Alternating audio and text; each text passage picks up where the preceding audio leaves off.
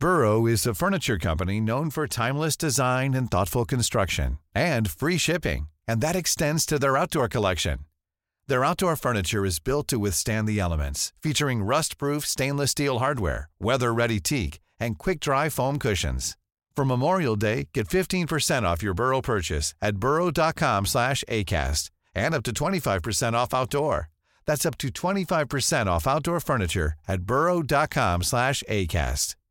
Ready to pop the question? The jewelers at BlueNile.com have got sparkle down to a science with beautiful lab-grown diamonds worthy of your most brilliant moments. Their lab-grown diamonds are independently graded and guaranteed identical to natural diamonds, and they're ready to ship to your door. Go to BlueNile.com and use promo code LISTEN to get $50 off your purchase of $500 or more. That's code LISTEN at BlueNile.com for $50 off. BlueNile.com, code LISTEN. Millions of people have lost weight with personalized plans from Noom. Like Evan, who can't stand salads and still lost 50 pounds. Salads generally for most people are the easy button, right? For me, that wasn't an option. I never really was a salad guy. That's just not who I am. But Noom worked for me. Get your personalized plan today at Noom.com.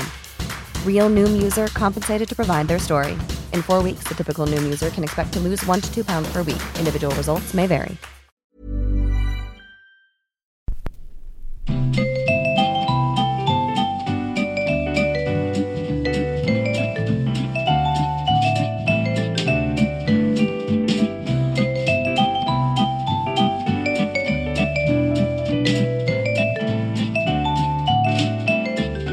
Edvard Bloms smörgåsbord.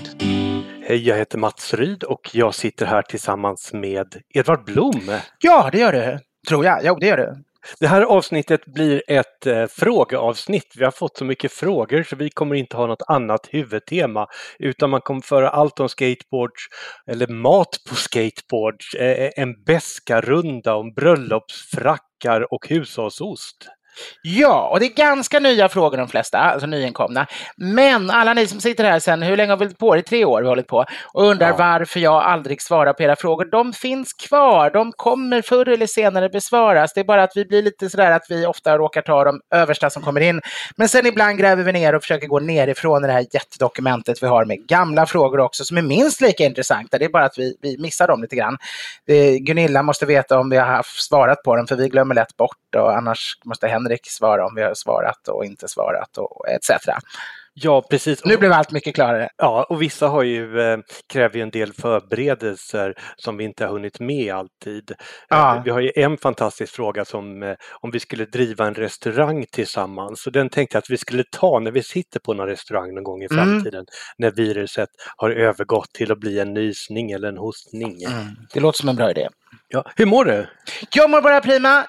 Solen lyser in här genom mina vackra biblioteksfönster och speglar sig i guldsnitten på de gamla läderbanden medan jag mjukt sjunker ner i Chippendale-soffan och håller i min hand det här är faktiskt inte farfar som jag ofta har utan det här är mormors fars gamla grogglas innehållande en tonic water med en citronskiva.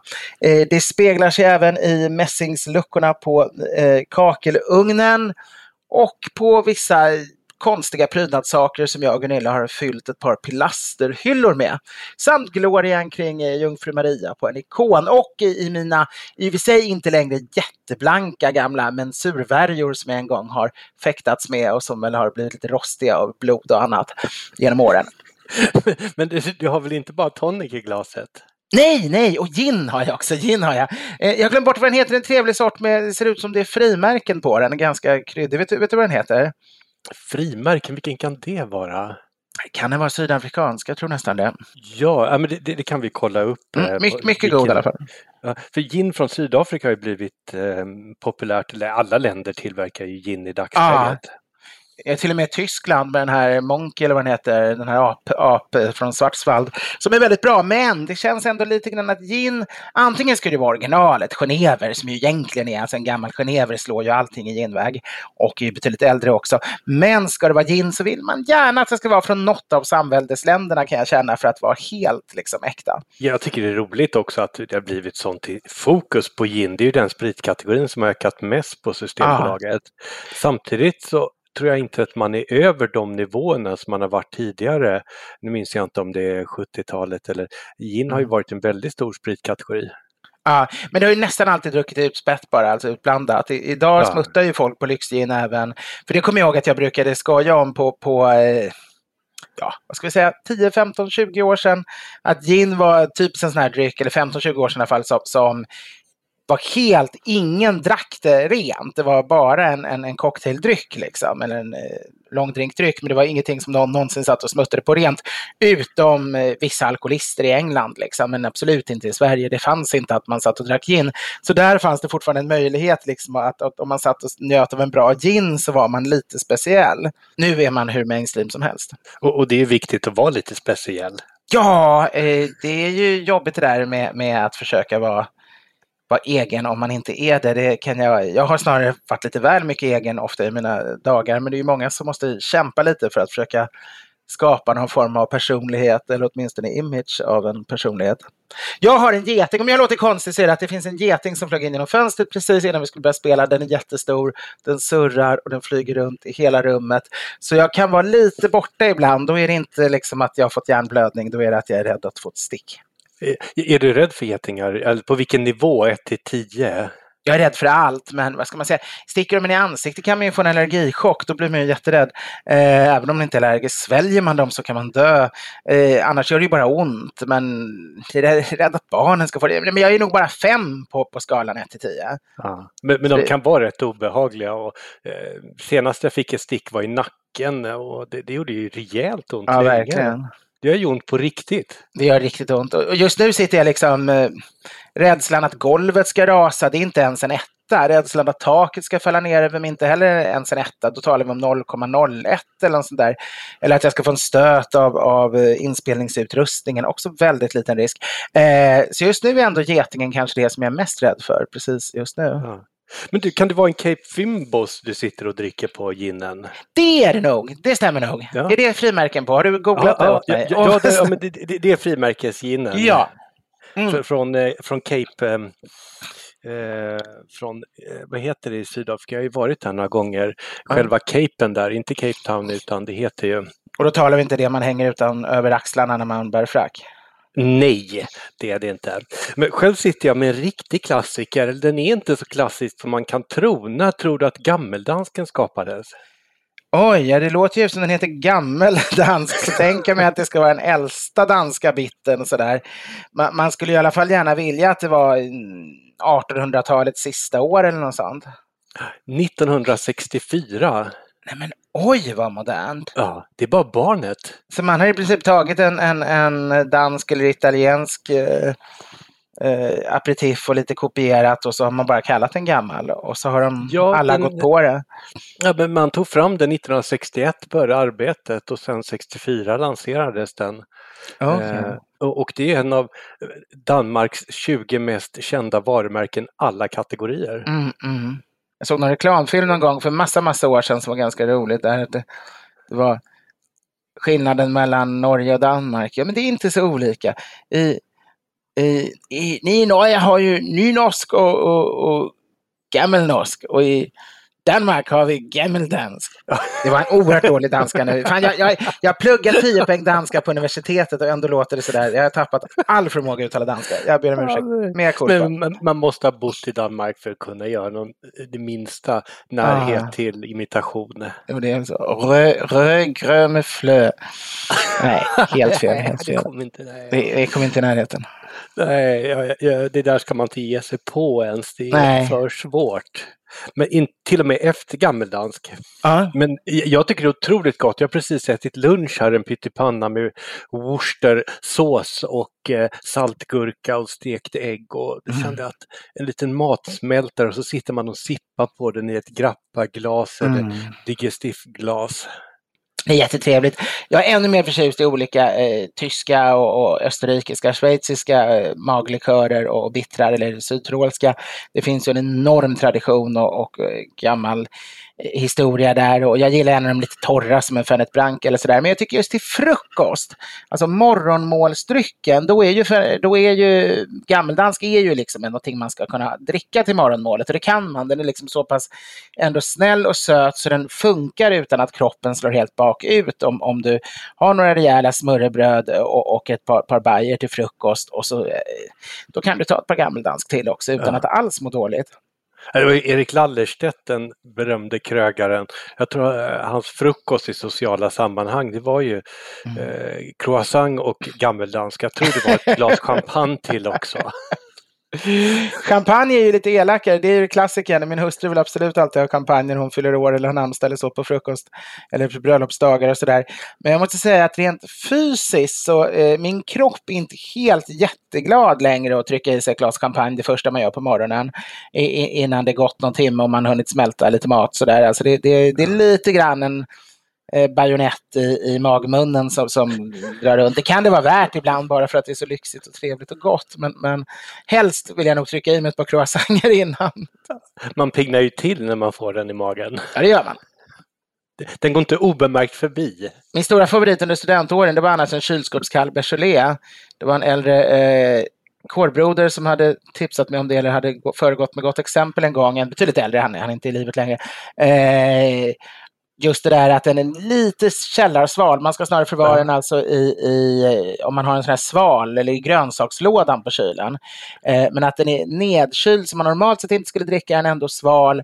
Då funkar den jättebra till frukost liksom ihop med brieostar och smörgåsar och kanske lite ägg och bacon och sådär. Det är lite annat. Jag menar, champagnefrukost är så vanligt. Det har i Sverige varit en stor grej ända sedan 80-talet. Men en kylskåpskall Beaujolais när man har gäster och häller i sig ett par flaskor till morgonmålet när man har nattgäster. Det är väldigt trevligt. Överhuvudtaget tycker jag det är underskattat att dricka Beaujolais. Det hamnar lite i skymundan. Det är ju, vad ska man säga, andra vinet i Bourgogne, gjord på Gamay-druvan, lite lättare, lite friskare, dricks betydligt yngre.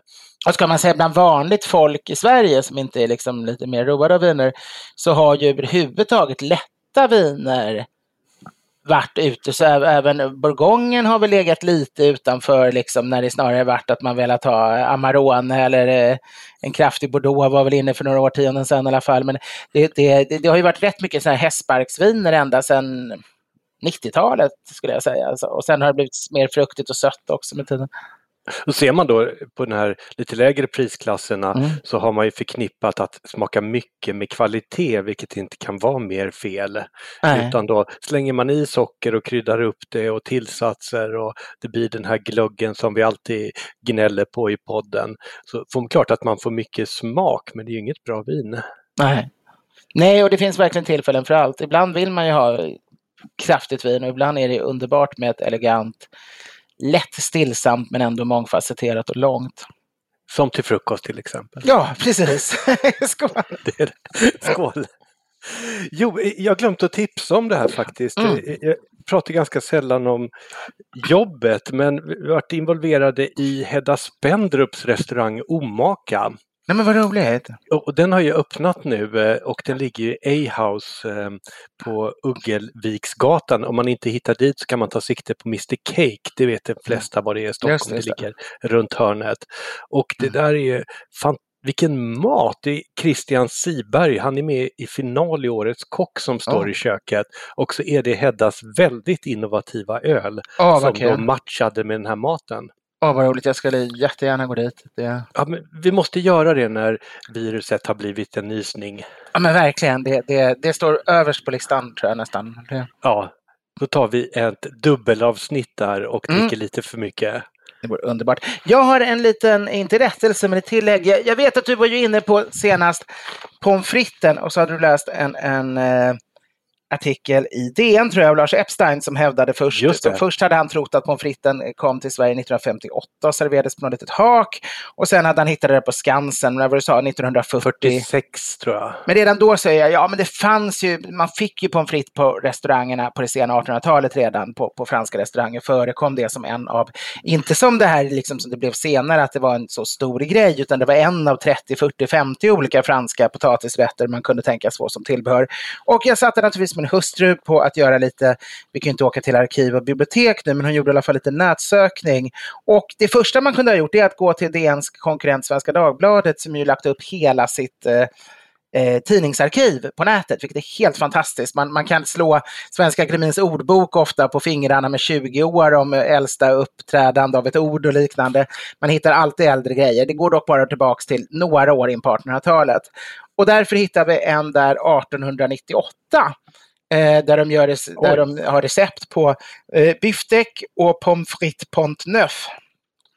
Man kallade det ibland pommes frites. Pommes frites vad heter det? Pomme de terre frites är väl ett äldre längre ord innan man började säga bara pommes frites. Men pommes frites neuf, pommes frites pont neuf kallas så för att pont neuf, alltså den nya bron, vilket idag är den äldsta av alla broar i Paris, om jag har förstått det hela rätt. Det var en bro där man stod och sålde pommes frites, och enligt den franska myten, belgarna har ju en myt hur det uppfanns och fransmännen en myt, ingen av dem stämmer egentligen, men enligt den franska myten skulle det varit precis någon månad eller vecka innan revolutionen 1789 så skulle någon ha uppfunnit pommes fritesen och börjat stå och sälja den vid bron. Och det stämmer nog så pass mycket att man i alla fall förknippade den så mycket med den här bron, för där stod det pommes frites-försäljare under det sena 1700-talet eller åtminstone i början av 1800-talet. Möjligen jag tror inte ända tillbaka till 1789, men det låter vi vara osagt. Liknande recept eller åtminstone omskrivningar, redan 1775 finns det åtminstone någon omskrivning där man skriver att man åt friterade potatisbitar, men det stora skillnaden är att man gärna skivade dem i gamla tider. Så ska man säga att det är pommes frites först när det stavar, då blir det ju lite senare. Men någonstans där i alla fall. Men i Sverige alltså 1898 har Svenska Dagbladet redan ett recept på hur man gör sin egen pommes frites. Man börjar med att smälta oxtalg och färskt svinister och koka tillsammans med flottrester eller köttsopor och raguer, och sen kör man det med ett durkslag eller grov linneservett. Allt det där alltså bara för att få ett bra animaliskt fett och sen fritera pommes fritesen i. Så de startar från början. Men vi kan gå längre tillbaka än så, för både Hagdahl faktiskt har ett recept på pommes frites i sin kokbok, och ännu tidigare har för Hagdahl i 1800... Just det, Hagdahl i 1879. Men går vi ännu längre tillbaka så har redan Gustava Björkdahl, som vi har här uppe i min bokhylla, glädjande nog, 1863 ett pommes frites-recept i Sverige. Och då får man ju säga att restaurangerna brukar ju vara tidigare innan det börjar, oftast, det kan vara på andra sätt också, men ofta är restaurangerna tidigare. Så vi kan säga att åtminstone 1863 fanns det hemma husor och husmödrar kanske möjligen, och pigor som lagade pommes frites på svensk mark. 101 år före gammeldansken. Ja. Svindlande. Det är svindlande. Vi får döpa om Gunilla till Gunilla Salander. Efter millennietrilogin. Vi har ju en bra... jag är arkivarie och hon är journalist. Tillsammans kan man göra ganska bra research. Ni får starta researchgruppen i Huddinge. Men vad spännande det här. Och om det är någon lyssnare som har någon annan åsikt eller har hittat på fritten ännu längre bak i tiden, så är det bara att mejla till podden@edvardblom.se. Skicka dock inte pommes frites, för det flottar ner även andra brev i brevlådan. Min mor jobbade länge som personalare på Pressbyrån och anställde folk till kiosker och så i början av sin karriär när jag var ett litet barn. Och då fick man alla möjliga ansökningar. En gång fick hon en väldigt tjusig och prydlig ansökan så där, med mycket på den tiden var ju alla de här betygen och kopiorna på intyg och vitsord och tjocka buntar. Men så här, redan andra eller tredje sidan så såg hon liksom en flott fläck lite grann i mitten på 2 ställen. Och sen fortsatte hon att bläddra och så de där blev större och större och större. Och till slut så kunde hon inte läsa längre, utan hon var tvungen liksom att bläddra ner. Var kom det ifrån? Och då hittar hon längst ner i bunten, eller en bra bit in, så ligger en köttbulle. Det är alltid de där frågorna. På den tiden var man ju tvungen att söka massa jobb för att annars fick man inte behålla sitt socialbidrag om man ville leva på statens bekostnad. Det var alltid den frågan. När det var sådana här saker, var det ett misstag eller var det just jag stoppade en köttbulle så jag säkert inte får jobbet? För det var uppenbart att det fanns alltid de här som försökte göra någonting för att liksom straffa ut sig, som inte Arbetsförmedlingen riktigt skulle kunna märka att de medvetet gjort något fel, men de skulle samtidigt vara nog galet för att liksom slippa få jobbet. Men det kan ha varit stressig tvåbarnsmor eller liknande också naturligtvis. Det låter ju inte helt osannolikt. Eller ett barn som stoppat in det. Så att, vill man inte ha ett jobb, skicka med en köttbulle i ansökningarna. Maken ville att hon skulle fortsätta vara hemmafru och erbjöd så posta sig in med köttbulle. Det finns tusen förklaringar, men vi kommer aldrig veta vilken som var den rätta. Kan fungera med en kabanoss också. Ska vi hoppa på första lyssnarfrågan? Jättegärna. Ja. Och då har vi, hej Edvard, Mats och Gunilla, tack för en väldigt bra podd. Alltid trevligt att höra era anekdoter, historiska utläggningar och rövarhistorier. Sluta aldrig. Allt vi säger är sant, eller hur? Absolut. Granska aldrig en bra historia. Jag var i Karlskoga i förra hösten och presenterade min bok upp med lite andra författare på en sån där.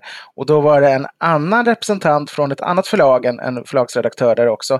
Och han kom ihåg mig från när jag hade varit i Motala, jag och Gunilla, och presenterat vår kokbok på bokens dag för vad kan det vara, 5-6 år sedan.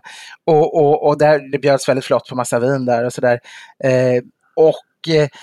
Han sa att han kom ihåg mig för alla mina stories. Och så undrade han om det var någon av dem som var sann. Och det var lite upprörande. För jag tycker jag alltid brukar hålla mig till bara sanna anekdoter. Jag tycker inte jag är en sån som... Men kan man något bygga upp en stämning och spänning, att man kanske lite retoriskt använder vissa finesser i själva framförandet. Men jag tycker nog ändå att kärnan brukar vara sann. Ja, nej men jag tycker också att vi försöker hålla oss till fakta i den här podden. Men en viss krydda kan ju behövas ibland också. Men till ämnet som inte är en krydda utan ett garnityr. Det som är värre än ärtskott. Det var länge sedan vi pratade ärtskott. Ja, det står det temat värre än ärtskott. Hittills tycker jag aldrig någon riktigt har lyckats. Men vi fortsätter att kämpa efter det. Vi kämpar, utan snarare det som är värre än ärtskott, det är det som kan vara under maten. Jag talar om restauranger som av någon märklig anledning tycker att det töntigaste man kan servera mat på är vanliga tallrikar. Istället ska det överträffa varandra i fantasifulla sätt att servera med skateboard, stenar, iPads, klädsträck, se bifogade bilder. Och vi har fått lite bilder med en skateboard med mat på, någonting som ser ut som ett litet pariserhjul där det hänger friterat och så vidare. Jag beskriver flera bilderna, de är så hemska så du kan väl ge lyssnarna ytterligare smakprov. Vi har en sten med en jättestor smörklick på, en jättebalja till glas som är packad med pommes frites i botten och sen så är det nedtryckt hamburgarna ovanpå. Det här ser ut som ett akvarium med kött, bröd och fett, salt. Vi har någon form av skuldblad på något större djur med mat på. Det är någon glashistoria här, någon servett och så vidare. Och det här klädsträcket då som det hänger lite mat från också. Vad tycker du om det här? Det här låter ju inte traditionellt, Edvard. Nej, och alltså då ska vi säga att jag är både och. För går man nog traditionellt så kommer man tillbaka till barocken. Och då handlade det om stora matäventyr. Man skulpterade landskap, man hade pyrotekniska effekter där maten sprutade ut ur en uppbyggd vulkan. Man hade guldblad, man hade vatten, vin som kunde rinna som bäckar genom köttfärsen eller vad man nu gjorde. Alltså och det här tycker jag är ganska roligt och det blev lite för strikt med den viktorianska etiketten och den svenska 1900-tals stramheten senare. Men ska sånt här bli bra måste det ske med väldig elegans och finess. Alltså man måste ha en otrolig fingertoppskänsla, fingerspitzgefühl och det har sällan. Alltså det här kännetecknar oftare konferensanläggningar på landsorten och liknande, även om det letar in sig även på de allra bästa ställena. Det är inte tutal om det. Jag vet, jag har en god vän som ägde ett hotell under en period med restaurang, och när vi var på en restaurangmässa ihop så var det just sån här typ stekstenar och grejer, och han sa att man måste nästan ha något sånt där för att folk ska beställa in det om man befinner sig i lite mer småstadsmiljö. Det måste liksom vara, det räcker inte bara att ta in det på en tallrik, för då är inte folk så intresserade, utan ska man få att 80% köper samma grej, vilket man nästan måste för att det ska funka och gå ihop, och det ska finnas lite lönsamhet, man köper in lite större, då måste man hitta på och lägga det på en skateboard typ, och då tycker folk det är jätteroligt.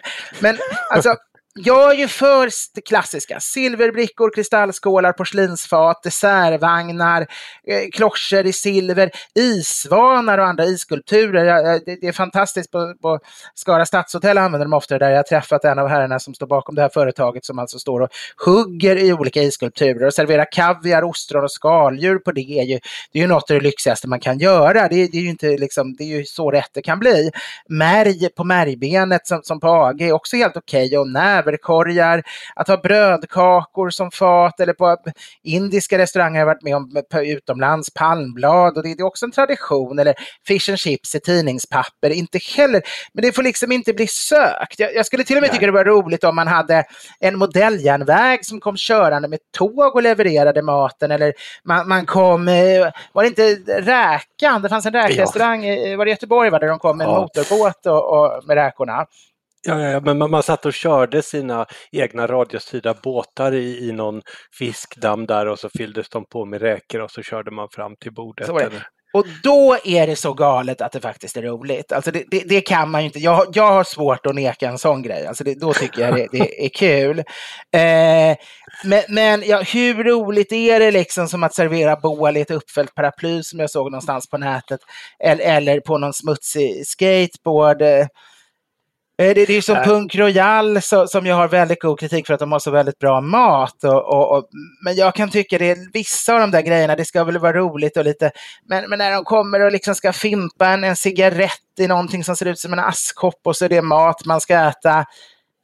Jag tycker inte det är så roligt, måste jag säga. Vissa saker är jättekul, men alltså man får akta sig så det inte bara blir slabbigt och snubbigt. Man vill ju ändå ha, det ska inte vara strikt och tråkigt på restaurangen, men det ska samtidigt få gärna lite högtid och lite finess, tycker jag inte skadar ändå. Sen är det ju andra typer. Ett tag var det jätteinne med fyrkantiga tallrikar, kommer du ihåg det? Ja. Alla restauranger hade fyrkantiga tallrikar. Och när kan det vara? Vad finns de idag? 15 år sedan kanske, eller? Ja, det var någonstans runt 2000. Vad finns alla dessa tallrikar idag? Det vet jag. De finns i bästa fall i sådana här ingjutna betongblock som är lite inne att man gör med porslinsskärvor. För det är nämligen så att man kan inte bära 3 tallrikar när de är fyrkantiga. Så varje gång man var på någon konferensanläggning eller liknande, de där jäkla tallrikarna kom fram, så var det ju någon stackars servitris eller servitör, minst en per kväll, som tappade sin tallrik, och någon som blev utan sin mat och fick sitta en kvart extra och vänta innan maten kom. För det finns en anledning att tallrikar har gjorts runda, att de är betydligt mer lätthanterliga. Ja, och att glas är runda och bestick är avlånga och inte runda. Ja, absolut. Sen är det något som är otroligt inne nu, det märkte jag googlade på efterrätter bara för att min son Melchior var sugen och tittade lite grann på olika kul efterrättsbilder sådär. Och då märker vi att alla efterrättsbilder som tas numera, alla säger är i glas. Inget serveras längre, absolut inget serveras ju någonsin på uppläggningsfat längre, som är det man bara vill för att man vill kunna få ta mycket eller lite efter vad man vill. Allting som inte är uppläggningsfat är egentligen bara ren idioti och leder till enorma mängder svinn och kastad mat. Men om vi undantar det för att det känns chickare att ha portionsförpackningar på foton, så det är liksom inga skätter, det är inga skålar, det är inget porslin, utan allting läggs i glas. Och det är väl i en tradition att man gjort det. Jag menar, det fanns ett ställe i Vällingby när jag var liten där man kunde få glass som var i glas. Jag menar, det i Tyskland har man alltid serverat glass gärna i glas. Jag menar, det kan väl vara skikt med någon liten sorbetkula eller något i glas. Men när det plötsligt var det enda efterrätt, de skulle till och med liksom pressa ner ostkakan i glas. Då tycker jag det känns larvigt. Jag betänker på den här räkcocktailen som var så populär på 70-talet och levde kvar alldeles för länge. Jag älskar ju räkor och räkmacka och skagen, men med det här cocktailen, det här med den här söta Rhode Island-såsen på, det förstår jag inte riktigt på. Nej. Ja, men det där med att använda annorlunda serveringsfat och liknande, det är som du säger, det måste vara så genomtänkt och det ska förstärka måltiden och det ska finnas en anledning till att man gör det. Att bara slänga upp på en skateboard för att det blir kul sådär, det känns helt meningslöst. Men jag måste ju säga å andra sidan att jag gillar ju Punk Royal och tycker det är roligt för att de tar ju det lite för långt allting och går lite för extremt. Och man är ju medveten om att det är den upplevelsen man går dit för. Jo. Och de har ju, sen i och med att matkvaliteten är väldigt hög så fungerar det också. Om det bara vore man serverade sådär och så vore det lite halvätbart allting, då skulle det inte vara samma glädje. Absolut inte. Det finns ju en kunskap bakom och de använder ju råvaror som ingen förstår hur de får ihop sina marginaler när man räknar ihop med den mängden kaviar och anklever man äter där. Det är sant. Jag tänkte på det här nu när vi ändå är lite uppretade på de här skateboardarna. Så, är det okej om jag är arg på någonting? Ja, men vad kul att du tar det här. Ja, jag är Får jag bara snabbt säga historien för lyssnarna här. Alltså när vi startade podden då tänkte vi att vi skulle ha som varje avsnitt liksom. Det blev jag riktigt arg på. Egentligen själva idén till det fick jag av en herrklubb jag var med i jag hade med några kamrater för massa år sedan som grundades väl 1990 eller något sånt. Och där körde vi det bara de första åren, sen glömde vi bort det. Att det liksom var att man skulle samla på sig något under den månad som hade gått sedan förra mötet som man liksom upprörts över i samhället eller samtiden eller vad det nu var. Och få verkligen gå ut på det blev jag riktigt arg på. Och det kändes lite roligt att ha med även i podden. Vi gör det inte så ofta, men jag har varit närvarande med det ganska många gånger. Men nu är det alltså premiär skulle jag säga för Mats med det. Jag tror jag har varit arg någon gång tidigare så, men oftast när du är arg så brukar ju Postnord komma upp. Men vi ska inte ta upp dem för då blir det så uppretad. Men jag är riktigt förbannad på grävlingen. På grävlingen? Ja, jag har inga problem med att grävlingen gräver upp gräsmattan för det där går att lägga igen och men den här, man vet ju att man har blivit äldre när man anlägger en perennrabatt till exempel med mormors perenner, det är ett kraftigt ålderstecken. Och min potatiskulle som jag berättat så mycket om i podden. Just det. Grävlingen är helt ointresserad av mina potatisar men gräver upp alla i jakt på något annat. Så de ligger och blir solgröna varje gång jag kommer upp till landet här i Österfärnebo. Men vad sorgligt. Och det ligger stora fina Amadin-potatisar, King Edwards och allt ligger uppgrävt, grönt och giftigt. Och han får gräva hur mycket han vill i gräsmattan och komposten och annat. Så att jag är inte för att man ska skjuta djur om man inte ska äta dem, men nu börjar jag ju bli lite sugen nästan på att... Brukar man inte säga inte skjuta djur om man inte ska använda dem? Jo, men det är ett bra uttryck. Mössa? Grävlingsmössa, väldigt tjusigt. Kan ju vara lite skikt på Strandvägen. Ja, jättebra. I alla fall i skogen sådär. När du har ju precis gått med i jaktlaget så då kommer man dit med en sån här riktig grävlingsmössa. Ja, precis. Du kommer göra succé. Ja. Men ni har inga problem med grävling i... Hittills inte, men jag är lite rädd för grävlingar. Det finns den här myten att de biter av tills benet knakar och sådär. Så jag skulle inte vilja komma allt för nära. Det sägs att man ska lägga massa kox i sina stövlar så att när de biter så hör de att det knakar och då tror de att de har gått igenom benet och släpper. Just det. Det må vara en myt, men jag tycker det är varför chansa, det kanske är lika bra ändå. Men då är stora frågan, var köper man kox idag? Det finns ju inte liksom runt varje hörn längre, kol och kox. Går nog med bensinmackens grillkol. Det knakar ju bara man petar på det för det är nästan, det är så låg densitet på de här billiga kolsorterna. De kanske förstår då, det här är ju bara kol. Det här är inte, det kanske måste vara koxens, den här kraftiga, så det ska vara inte bara samma knak utan faktiskt samma tuggmotstånd som ett ben också. Ja, men då köper man kvalitetsspansk ekgrillkol. Den är så kompakt att man kan använda den som handgranat nästan, som en projektil. Sen slutar kvällen med att du eldar på den söndertuggade spanska grillkålen och så grillar du de gröna potatisarna och den nyskjutna grävlingen samtidigt som du sitter med din fina David Crockett-mössa på huvudet. Om man kokar i mjölk kanske den går att äta. Det går säkert att äta grävling. When you're ready to pop the question, the last thing you want to do is second guess the ring. At BlueNile.com, you can design a one-of-a-kind ring with the ease and convenience of shopping online. Choose your diamond and setting. When you find the one, you'll get it delivered right to your door. Go to BlueNile.com and use promo code LISTEN to get $50 off your purchase of $500 or more. That's code LISTEN at BlueNile.com for $50 off your purchase. BlueNile.com, code LISTEN. Burrow is a furniture company known for timeless design and thoughtful construction, and free shipping, and that extends to their outdoor collection. Their outdoor furniture is built to withstand the elements, featuring rust-proof stainless steel hardware, weather-ready teak, and quick-dry foam cushions. For Memorial Day, get 15% off your Burrow purchase at burrow.com/acast, and up to 25% off outdoor. That's up to 25% off outdoor furniture at burrow.com/acast. Wow! Nice! Yeah!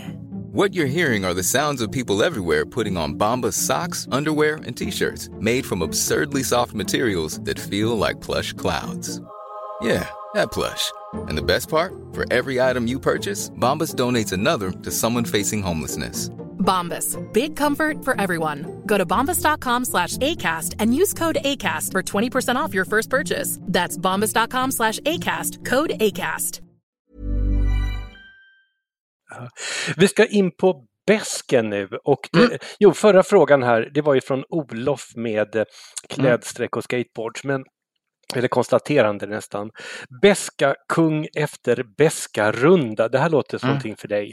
Tjänare grabbar, vill börja med att tacka för en bra podd och en härlig alkoholromantik. Det får vi skåla på. Skål. Vi är ett gäng på 8 killar som har en mycket fin tradition. Varje år i helgen innan julafton går vi våran bäskarrunda och så har vi nu gjort i 14 år. Reglerna är enkla. Vi går hem till var och en för ett stopp. Middagen hamnar på den som får 4:e lotten och efterfesten på den som drar 8:e. Alla ska brygga sin egen bäsk. En öl och ett tilltugg ska serveras vid varje stopp. Nu kommer mina frågor här. Hur skulle ni krydda upp er malörtsdryck? Vilken sorts öl skulle ni välja?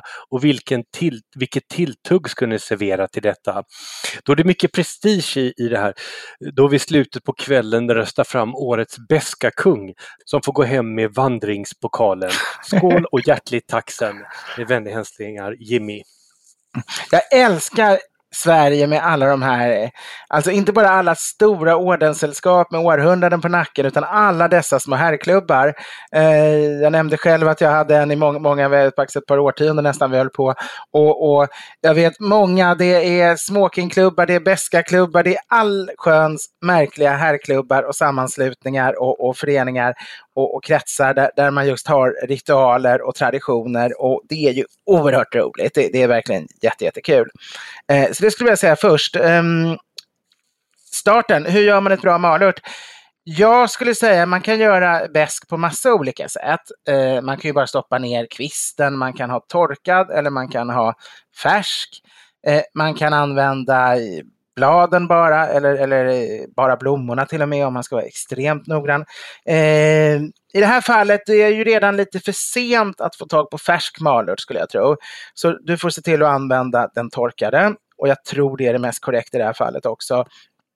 Vill man verkligen överglänsa de andra, det blir ju lite godare om man i princip bara sorterar ut blommorna. Man helt enkelt, om man tycker det är värt det behöver inte göra essens för 10 liter som jag gör i vanliga fall.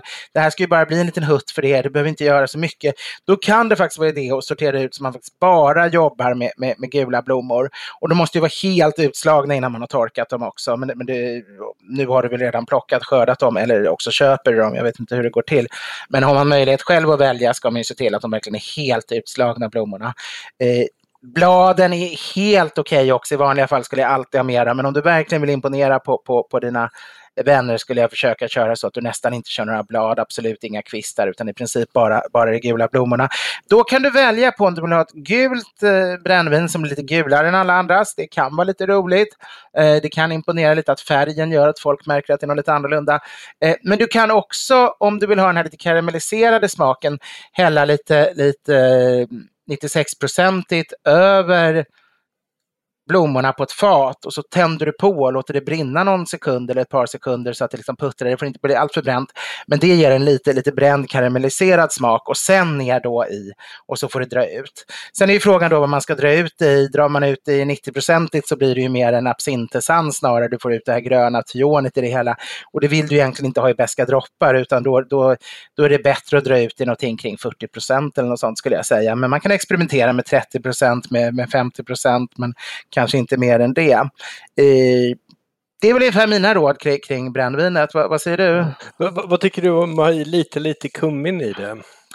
Man kan ju göra sånt. Det finns ju otroligt goda blandningar av besk och annat. Alltså då får man ju lite jag tänker just att man ska ha något litet S upp i rockärmen och ha så lite så att man inte riktigt kan sätta fingret på det, men att det ger en lite rundare, lite mer komplex ton. Jo, det får ju inte bli en akvavit av det liksom. Det ska ju ändå vara en besk.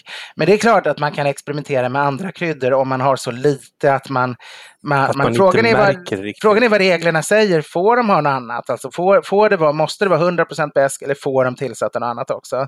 Det som är väldigt traditionellt är ju en sockerbit per liter besk, att man alltså sötar en aning. Det gjorde man egentligen alltid historiskt. Idag kanske vi inte gör det så ofta, men det ger ju en lite rundare, snällare ton. Man kan naturligtvis, vill man hålla på med andra kryddor kan man naturligtvis ha lite citronskal i enormt små mängder eller citronmeliss eller något sånt för att få lite citrus i det hela också. Då blir det ännu mer förstärka blommigheten.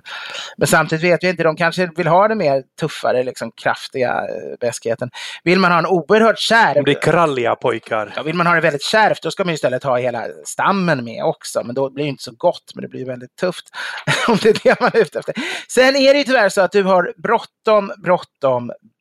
För den godaste besken ska ju egentligen, då kan den ska ju stå minst ett år skulle jag säga. Ja. Och mogningen är ju den viktigaste delen. Det är klart man kan köra så här snabb mogning att man har flaskan i vad är det, 70 grader vatten eller i 5 timmar eller något sådär. Det finns lite olika sådana metoder. Hjälper det om man går runt med den i armhålan på dagarna? Ja, man kan linjerulla den i fickan. Nej, men allting, ha ett soligt fönster, har ni en varm tvättstuga eller någonstans där. Det är ju bra med mycket temperatur, mycket värme och mycket temperaturskillnader egentligen. För att allting som åldrar, allting som du tänker att förstör gamla foton eller arkivhandlingar eller så, det är bra för ett brännvin, i alla fall om du ska dricka det ganska snart. Ska du lagra det till 10 år kanske du vill ha ett lite mer försiktig lagring. Men blanda snabbt och se till att det får lagras. För jag tror att den som kommer vinna det här gamet kommer nog vara den som har varit ganska tidigt ute. Och då gäller ju både den viktigaste lagringen av essensen, men det är även bra, även lagringen av det när du har blandat essens och sprit vinner du väldigt mycket på att lagra. Och det där med tilltuggen, så ska man gå på segern, nu är det här före jul, men jag kan inte tänka mig något godare till än gotländska flodkräftor. Att man får det som tilltugg, 2-3 kräftor bara per man och en bit med Boxholms kryddost till exempel.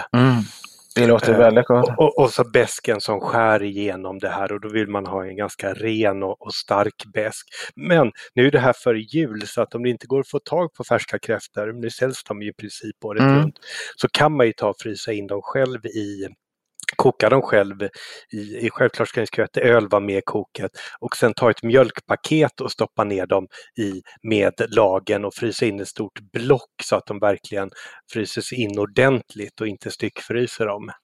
Finns det ens flodkräftor kvar på Gotland? Alltså? Jag trodde de hade... Ja, det gör det. Okay.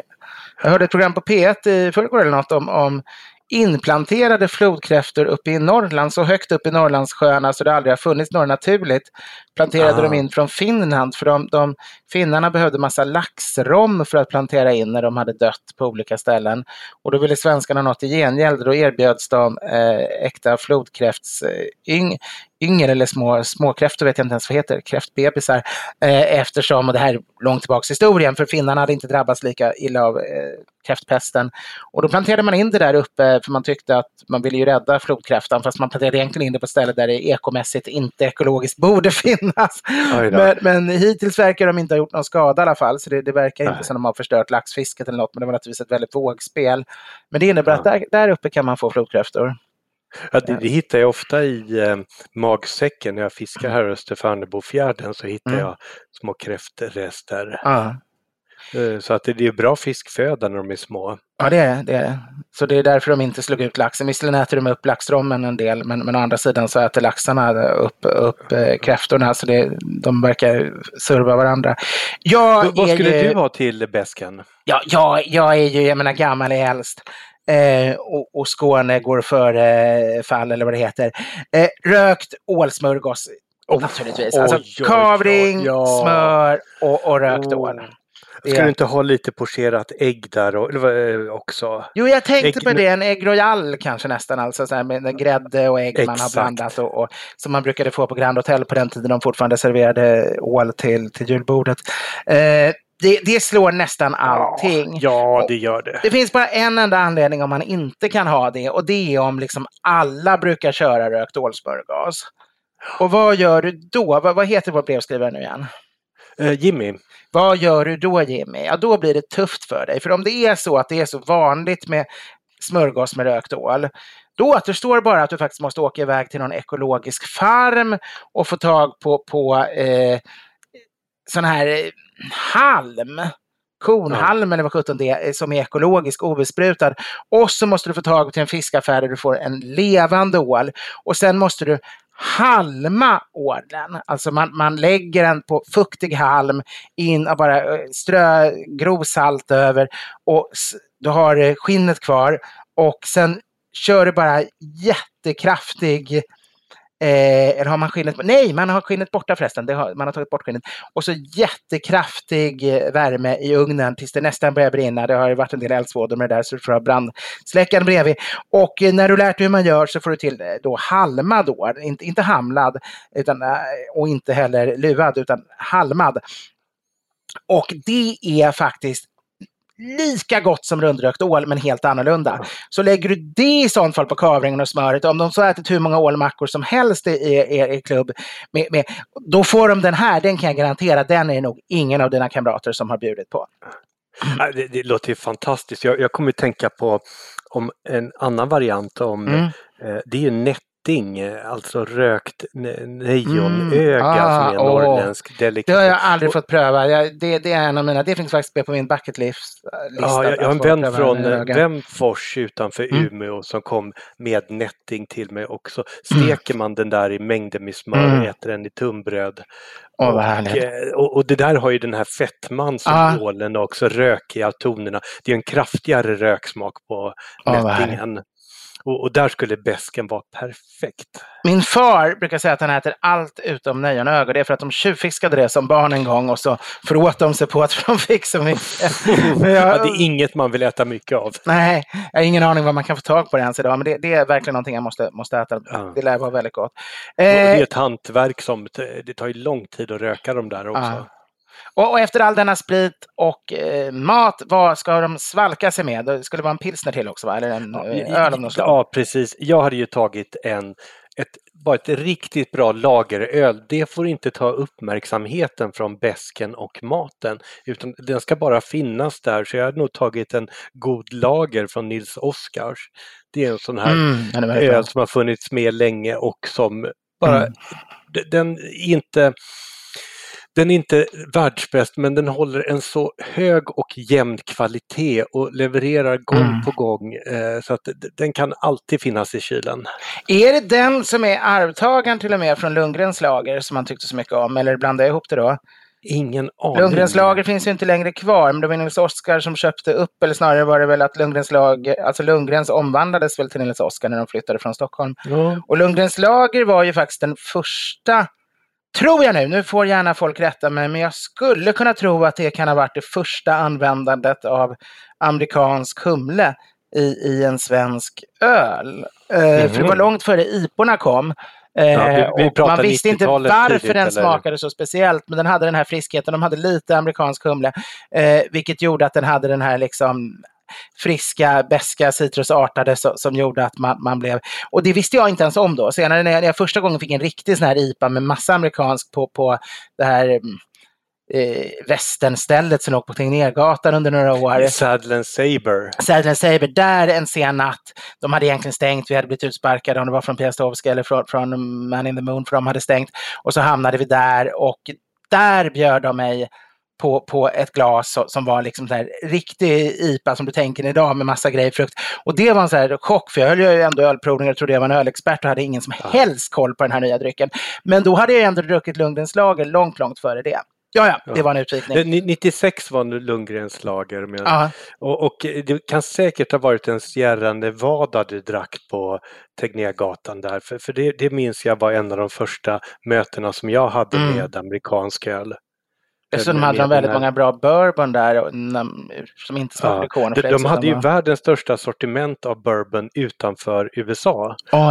Men de ville aldrig gå ut och prata om det, för att då skulle någon hotellägare i Dubai köpa upp ett ännu större lager och säga att jag har det faktiskt. De som hade helt andra finansiella muskler.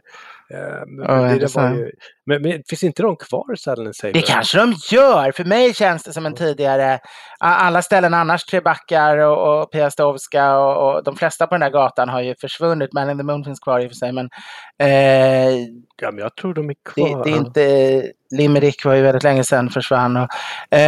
Men det är... För han hette ju Rob, hette han som hade den. Och han var ju svensk. Det kanske finns kvar. Vad kul om det är kvar. Han hade en jättestor svart pickup och han var living the brand. Han såg ut som en cowboy och levde som en cowboy. Jag mejlade honom någon gång och skulle boka bord för några stycken.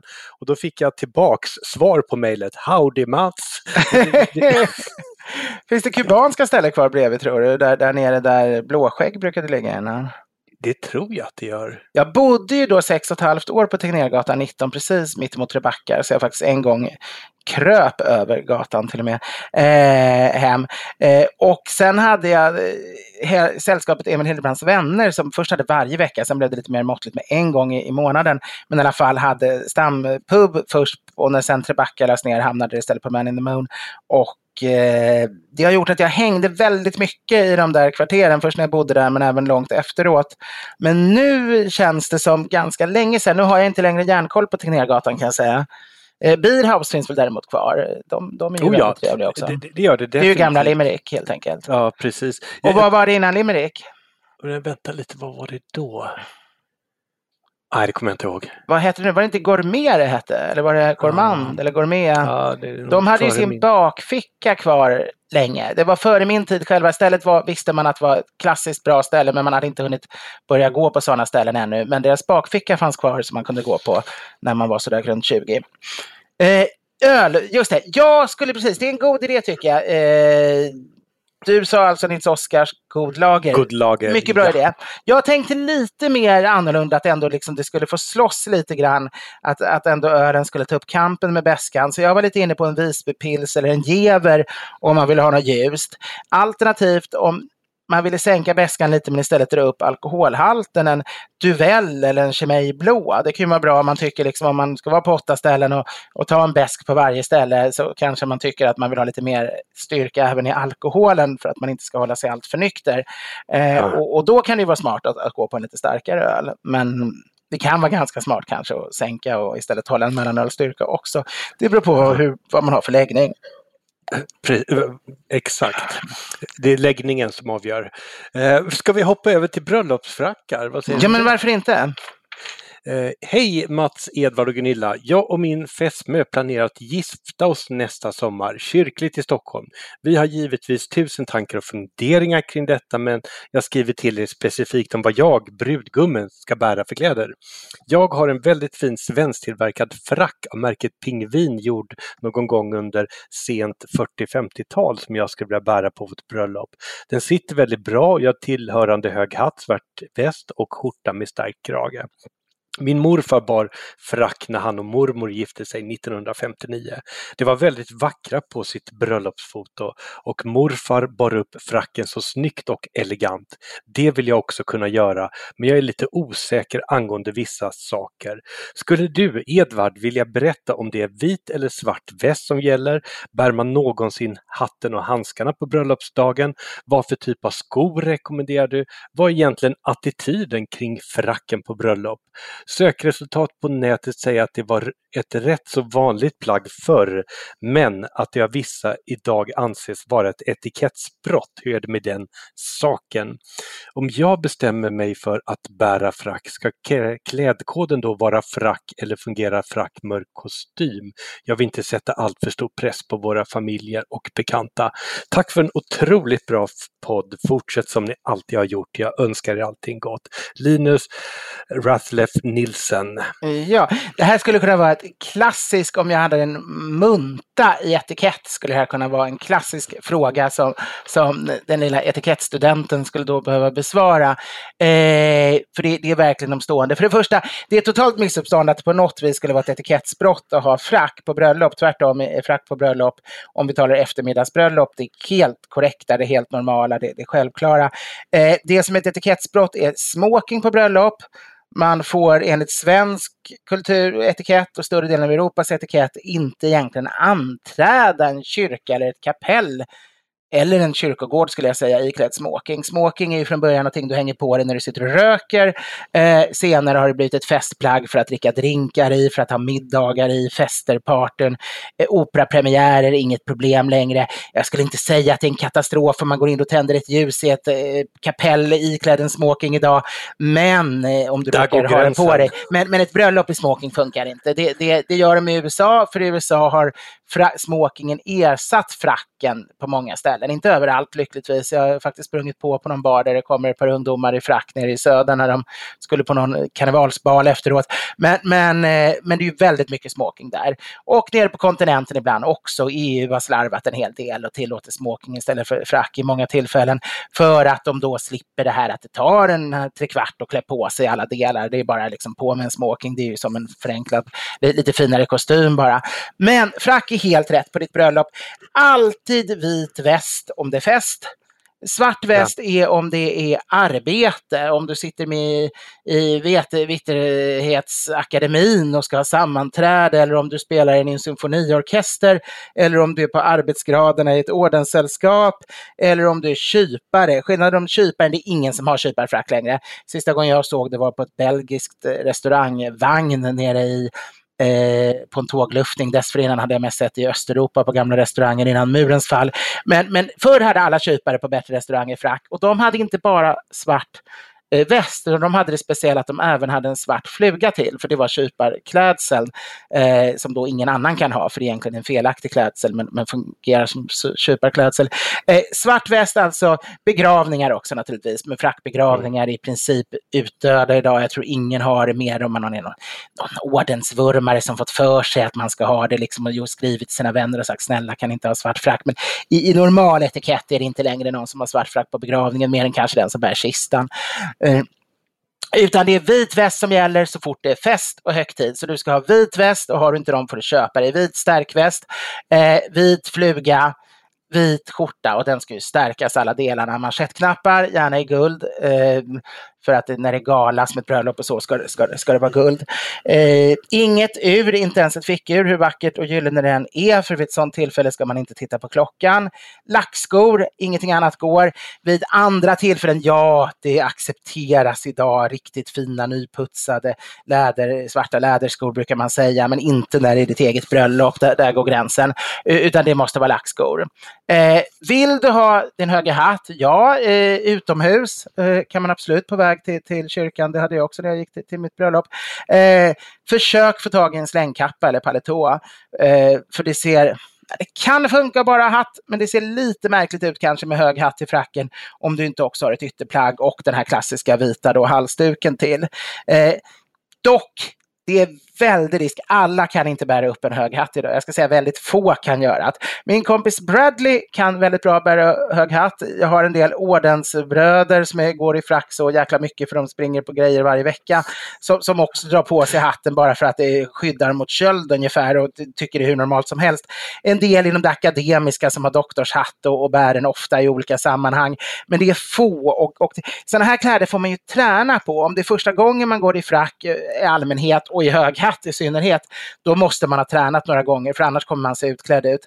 Man måste ha gått på någon tillställning eller bara gå ut på stan och spatsera i någon gång, för du kommer möta en del blickar och det kommer ta ett tag innan du känner dig helt bekväm i det. Så vi kanske, hatten om du vill, men prova det då och helst ett ytterplagg till då, alltså en slängkappa. Och det här med vita handskar, ja. Absolut, vita handskar, det hör till en frack. De ska absolut helst vara i fint vitt läder. I nödfall vita bomullshandskar. Och de har man på sig utomhus. Och man har dem också på sig när man dansar på en bal. Och i nästan alla andra tillfällen håller man dem i handen bara. Som en liten sån här besvärlig liten sak man måste gå och hålla på hela tiden. Men som ger lite extra tjusighet. Vit naturligtvis sidenärstuk i frackens bröstficka, om du inte råkar vara en innehavare av flera stora ordnar som du sätter fast på frackbröstet, alltså offentliga ordnar, det tvivlar jag på att du har, för det är inte så många idag, och framförallt inte i din ålder tror jag knappt det finns någon som har fått massa fina utmärkelser från statsöverhuvuden, men då brukar man skippa närstuken. Har jag glömt något? Nej, det där tycker jag var ett väldigt grundläggande svar. Ja. Men tiden håller på... Nej, men det viktigaste, inbjudan. Ja, och då är grejen... Ja, den håller vi på att glömma. Ska alla då fracka? Ett riktigt frackbröllop, då skriver man högtidsdräkt eller civil högtidsdräkt, allt efter hur man vill ha det, om man bara vill ha frack eller om man även ska få bära uniform. Folkdräkt är alltid tillåtet också av finare form. Eller kaftan. Men det festligaste är ju ett rent frackbröllop där alla har frack.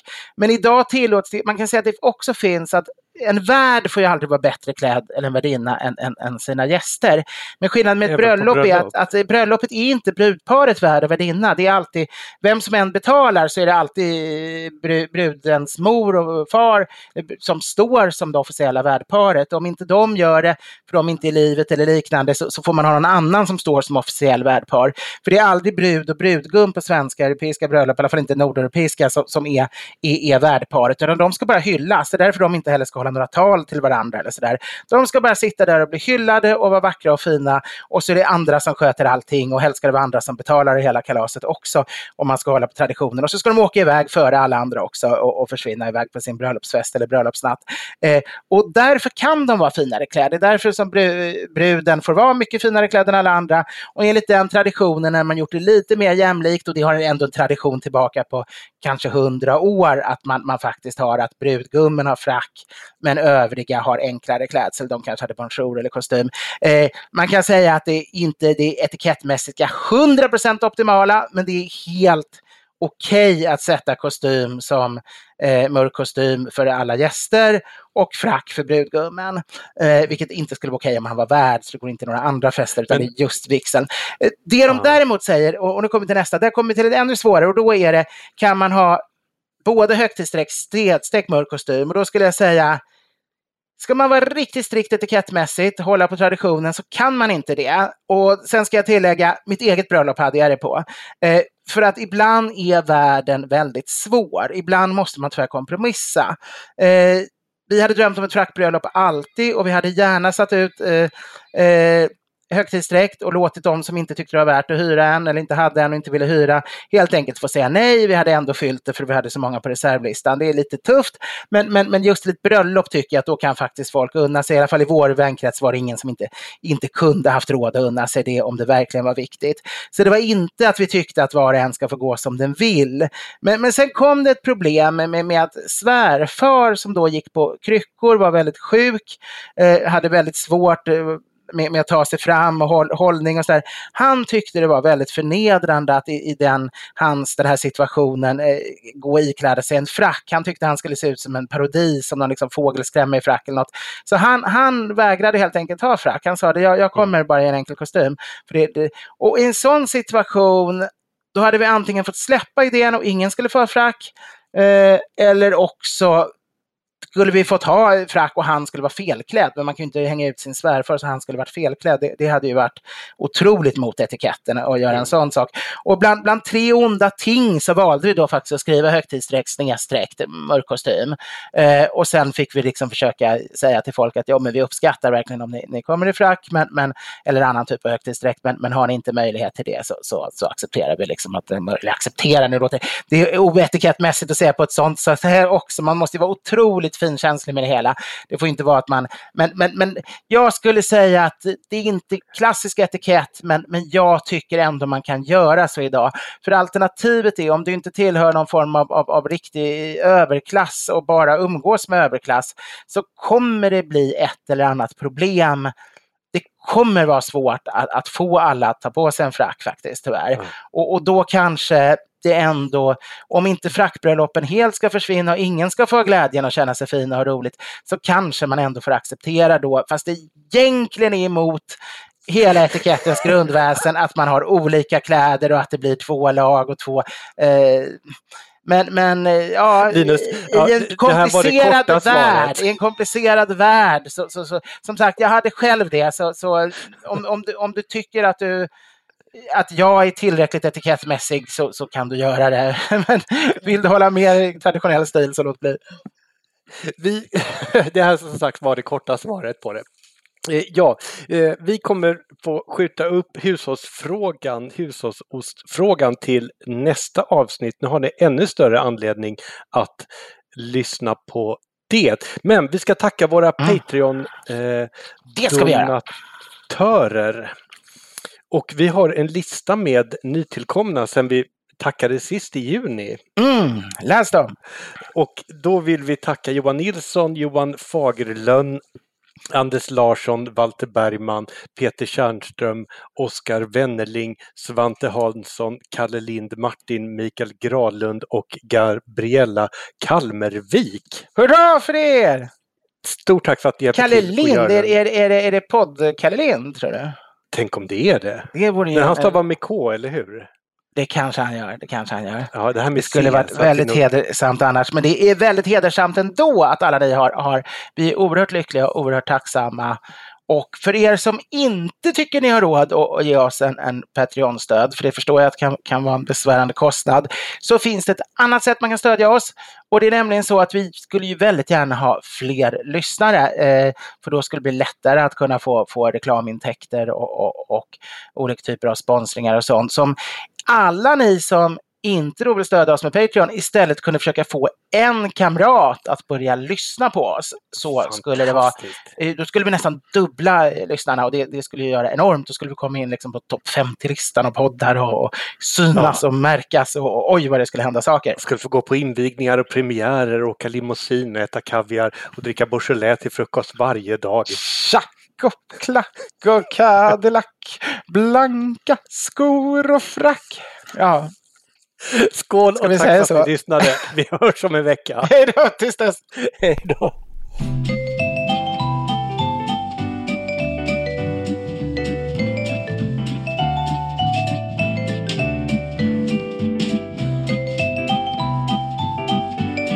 Producent var Henrik Insulander på Tonic Produktion AB. Edvard Bloms smörgåsbord. Hey, it's Paige DeSorbo from Giggly Squad. High quality fashion without the price tag. Say hello to Quince. I'm snagging high-end essentials like cozy cashmere sweaters, sleek leather jackets, fine jewelry, and so much more. With Quince being 50 to 80% less than similar brands. And they partner with factories that prioritize safe, ethical, and responsible manufacturing. I love that. Luxury quality within reach. Go to quince.com/style to get free shipping and 365-day returns on your next order. Quince.com/style. Mom deserves the best, and there's no better place to shop for Mother's Day than Whole Foods Market. They're your destination for unbeatable savings, from premium gifts to show-stopping flowers and irresistible desserts. Start by saving 33% with Prime on all body care and candles. Then get a 15-stem bunch of tulips for just $9.99 each with Prime. Round out Mom's menu with festive rosé, irresistible berry chantilly cake, and more special treats. Come celebrate Mother's Day at Whole Foods Market.